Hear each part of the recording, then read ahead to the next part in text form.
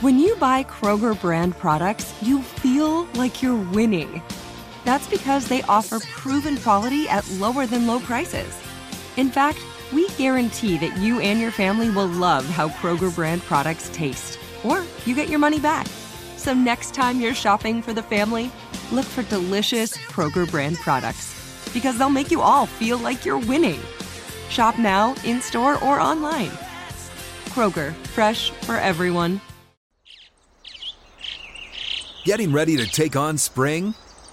Make your first move with the reliable performance and power of Steel battery tools. From hedge trimmers and mowers to string trimmers and more, right now you can save $50 on select battery tool sets. Real Steel. Offer valid on select AK system sets through June 16, 2024. See participating retailer for details. It's definitely disappointing. We had multiple chances to win the game by 7 or more. Honestly, we, get some. We execute a little bit better in a few spots, and Jalen's big play doesn't get called back. Probably have some more points right there at the end, of, maybe able to just kneel it out, but just didn't go that way. Were you surprised that on second down in that last series there that you didn't throw the ball? Not necessarily. I mean, there's kind of two trains of thought there. The 35 is like a general line for kickers or whatever. I'm pretty sure that's Crosby's line is right around there. So, putting it in the air obviously runs the risk of something bad happening.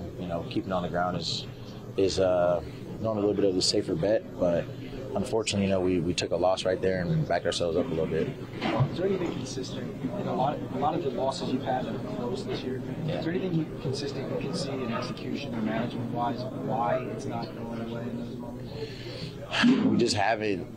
We haven't made enough plays at the end. We have plays. We got. It's not always bad calls either. Sometimes we have good calls on and we just don't execute and get it done. Like I said, if we execute a little better, on a few plays, we probably have 14 more points there at the end. So, at the end of the day, that's what it comes down to. You got to make them when it counts. You almost feel like that, it's almost like a Murphy's Law kind of thing. You guys hit the big plays today. I mean, it seemed like you had big plays all over the field.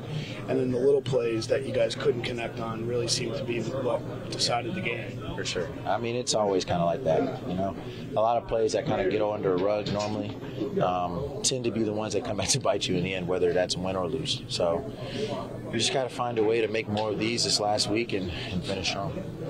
You feel like we should have won this game? Yeah, I do think we should have won the game, but fortunately we didn't. Pretty rare when you have an 80-yard touchdown and a 4-yard punt return. Yeah, I'm sure the statistics would lean in your favor normally. Can you talk about the touchdown catch that you had? It looked like from the top that you recognized the ball and where you need to adjust, and the defender just didn't do that.